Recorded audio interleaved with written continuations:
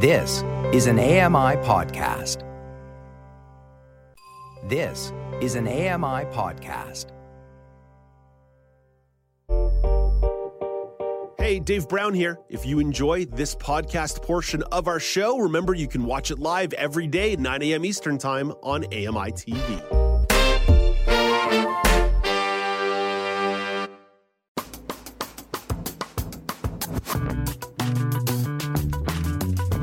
Welcome back. It's Now with Dave Brown on AMI. A topic that we keep circling back to is the rise in remote work. Obviously, it's something that really got catalyzed during the pandemic, but it existed well before any variants of COVID-19 were spreading. And now as things are easing up a teensy tiny bit, a little bit, I'm never quite sure how to truly reflect that. Hospitalizations are still hovering around 5,000 nationally. It's still a lot of people. That's like as many people as we had in the hospital during the Delta wave. But let's say return to normalcy-ish, however you want to define normal, does mean more companies and governments are asking people to get back to the office. So what does that mean for remote work? Well, let's bring in Lawrence Gunther to talk about that. Of course, we're talking about working remotely indoors, but Lawrence is the host of Outdoors with Lawrence Gunther, which you can find on AMI Audio and available as a podcast. Hey, good morning, Lawrence. Hi, Dave.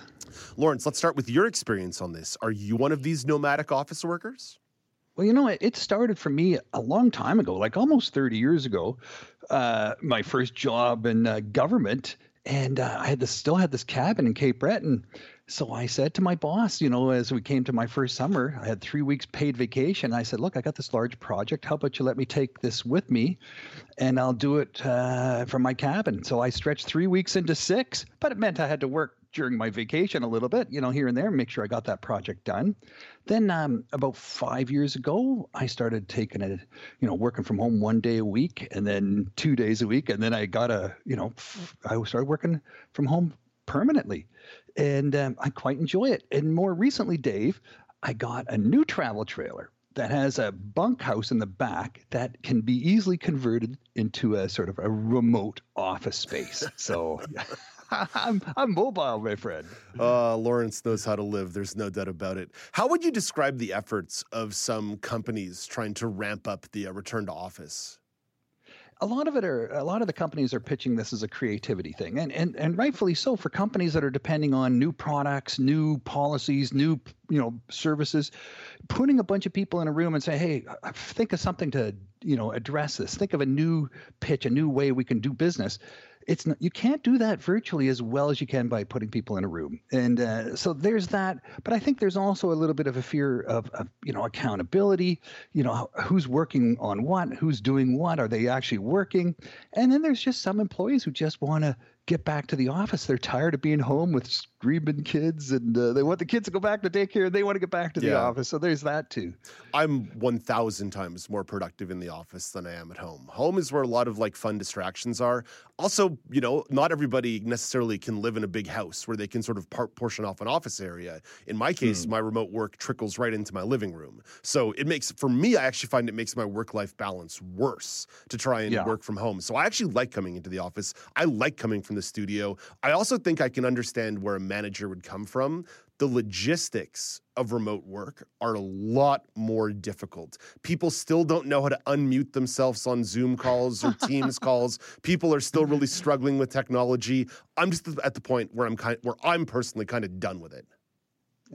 Yeah, there's that going on for sure. But, there's a lot of pretty cool innovations now that make it possible for you to work anywhere you want, right? I mean, things are happening from a technological capacity that have encouraged people to sort of telework. And people have taken advantage of COVID to just move away. Like they've given up their apartments, they've sold their condos, they've moved to their cottages, or they've even relocated to their home provinces. And you've seen a lot of that happening. People have moved out from the cities and spread out. So what are you going to do about that? Are employers going to, they've got to wrestle with that one now too, right? Do you think that's sustainable? Do you think it's sustainable to even have managers who are provinces away from their employees, from their actual place of work? I've managed teams that are spread across Canada, and I have friends that do it, and it's not it's not impossible. I mean, Dave, I took over a team once. I had an employee in Baltimore. Her husband was working at Johns Hopkins University. She was relocated down there with him. It was a year before I actually met her. And when we actually met and shook hands, it was, anticlimactic, right? We already, she hated me as a boss, and I thought, no, I'm kidding. But, you already had the relationship established, the actual shaking a hand, and it was just like, oh, yeah, well, okay, so now we actually meet, whatever.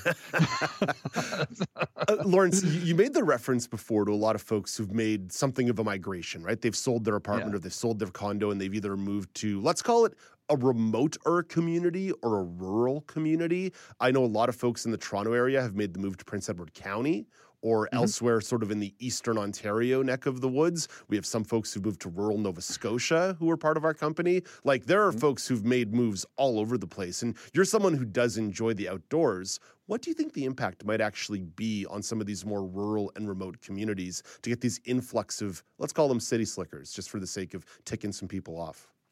Well, it's been a problem for decades now that young people who were born and grew up in these small communities would leave those communities to get university education, college education in the city, right? And then they never came back. So they were hollowing out these small communities, and they were becoming sort of very senior oriented.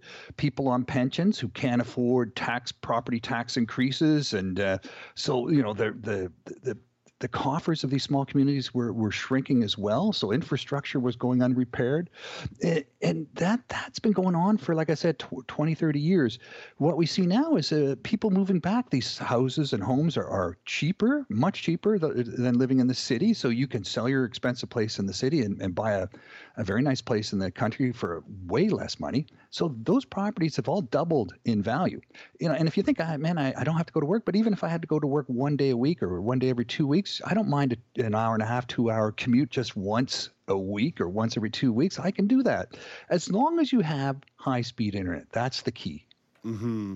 Of course, people with disabilities may not necessarily have that kind of mobility to make that 1 hour and 30-minute or 2 hour commute. I mean, I know, for example, I don't drive. You don't drive. No. You're lucky enough to have a driver in your life sometimes. This is the number one thing I've put on my online dating profile. Must be willing to drive me around. But Lawrence, what do you think the impact has been on people with disabilities, whether it be the benefit of remote work, but now maybe the push and pull coming back the other way? Yeah, I think a lot of people, with disabilities move to the city first for medical or rehabilitation services, and it's all there, right? And plus, from an accessibility perspective, cities are a lot more accessible than small communities for various reasons. Like I said, they didn't have the money to put ramps in and elevators and things like that in their libraries and recreational centers. But I think, for a lot of people with disabilities, they'd like to get back to living more with their families, going back, to places and get out of the cities maybe. The thing is it going to become a policy for employers to say, look, you're a person with disability, you can telework because you have a disability? And is that going to be seen as an excuse for not to make workplaces fully accessible? I mean, we've been fighting for this for 30, 40 years forever. now. Yeah, forever. Yeah. So is this going to be backsliding on the side of employers in terms of making those workplaces accessible? We all know there's still a lot of ground to make up there. Lawrence, I'm going off script on this last question. What do you think employers could do to actually entice employees back? Sort of the carrot as opposed to the stick. Well, a lot of them are doing it with policies. They're saying, look, if you... I don't know if that counts. I don't know if that counts as a carrot. Making HR policy may not be a carrot. Man. Sticks, like there's a lot of for sticks. If you move away, we're going to cut your pay because you don't need as much money to live in a small town as you do in the city. We see examples of that. We're not going to pay for you to come to the city to come to work for meetings. You're going to have to do that on your own. So there's no travel payments. There's a lot of incentives not to move far away by employers. They're doing that for sure. But from an incentive perspective, I think there's a handful of employees who like to work from home, and the cost-wise to downgrade and get rid of office space, that's a heavy cost, right? That's an infrastructure cost that you don't really need. And then you look at Office 2.0, where no one really has a designated space with their name plaque on the petition or the door anyways. You take those away and you just have a space with a desk. You plop your laptop down. You got your cell phone. All you need is a place to plug in. So, that's the way offices are shaping up anyways. So you can really get away with a much smaller office footprint. And I think that's an attractive thing for a lot of employees, or employers and employees. You come and go as need be. Just make yourself available as need be. But face it, there's always going to be people you want to hire that live in other provinces or even other parts of the world. Why can't you hire them? If they have the skills you need, you can, that's the person you want. And if they don't want to move to Ottawa or whatever city, you can make it happen. Starlink is almost being fully implemented, Dave. That's like 5G internet connectivity, right? Anywhere you want with a satellite dish at a reasonable cost. And now they're actually getting into cellular communications as well. So. Yeah. It's just around the corner. So are flying cars. I was talking to my aunt on the weekend who lives on the coast of Prince Edward Island, and one of her neighbors has got the Starlink, and let's just say the community is starting to bubble a teensy bit about the idea of some faster internet in their dial-up paradise, so to speak. So yeah, it's fast. But Lawrence, I got 2 words for you to get employees to come back: free food. Just hook us up with some free food, and we'll be much more happy to indulge on the daily.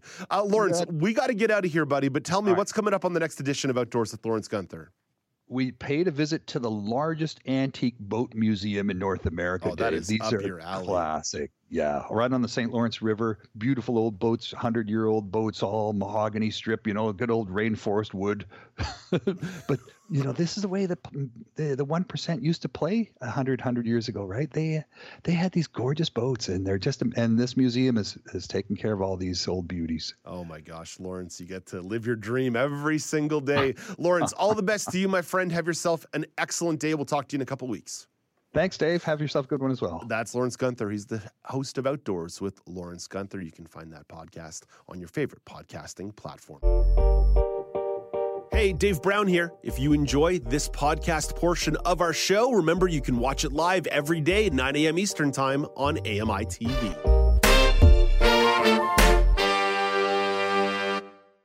This was an AMI podcast. For more accessible media, visit AMI.ca. Join me every couple weeks for the Outdoors with Lawrence Gunther podcast, where we learn about outdoor tech and tips. Plus, we look at news affecting the environment. AMI's Outdoors with Lawrence Gunther is available from your favorite podcast provider.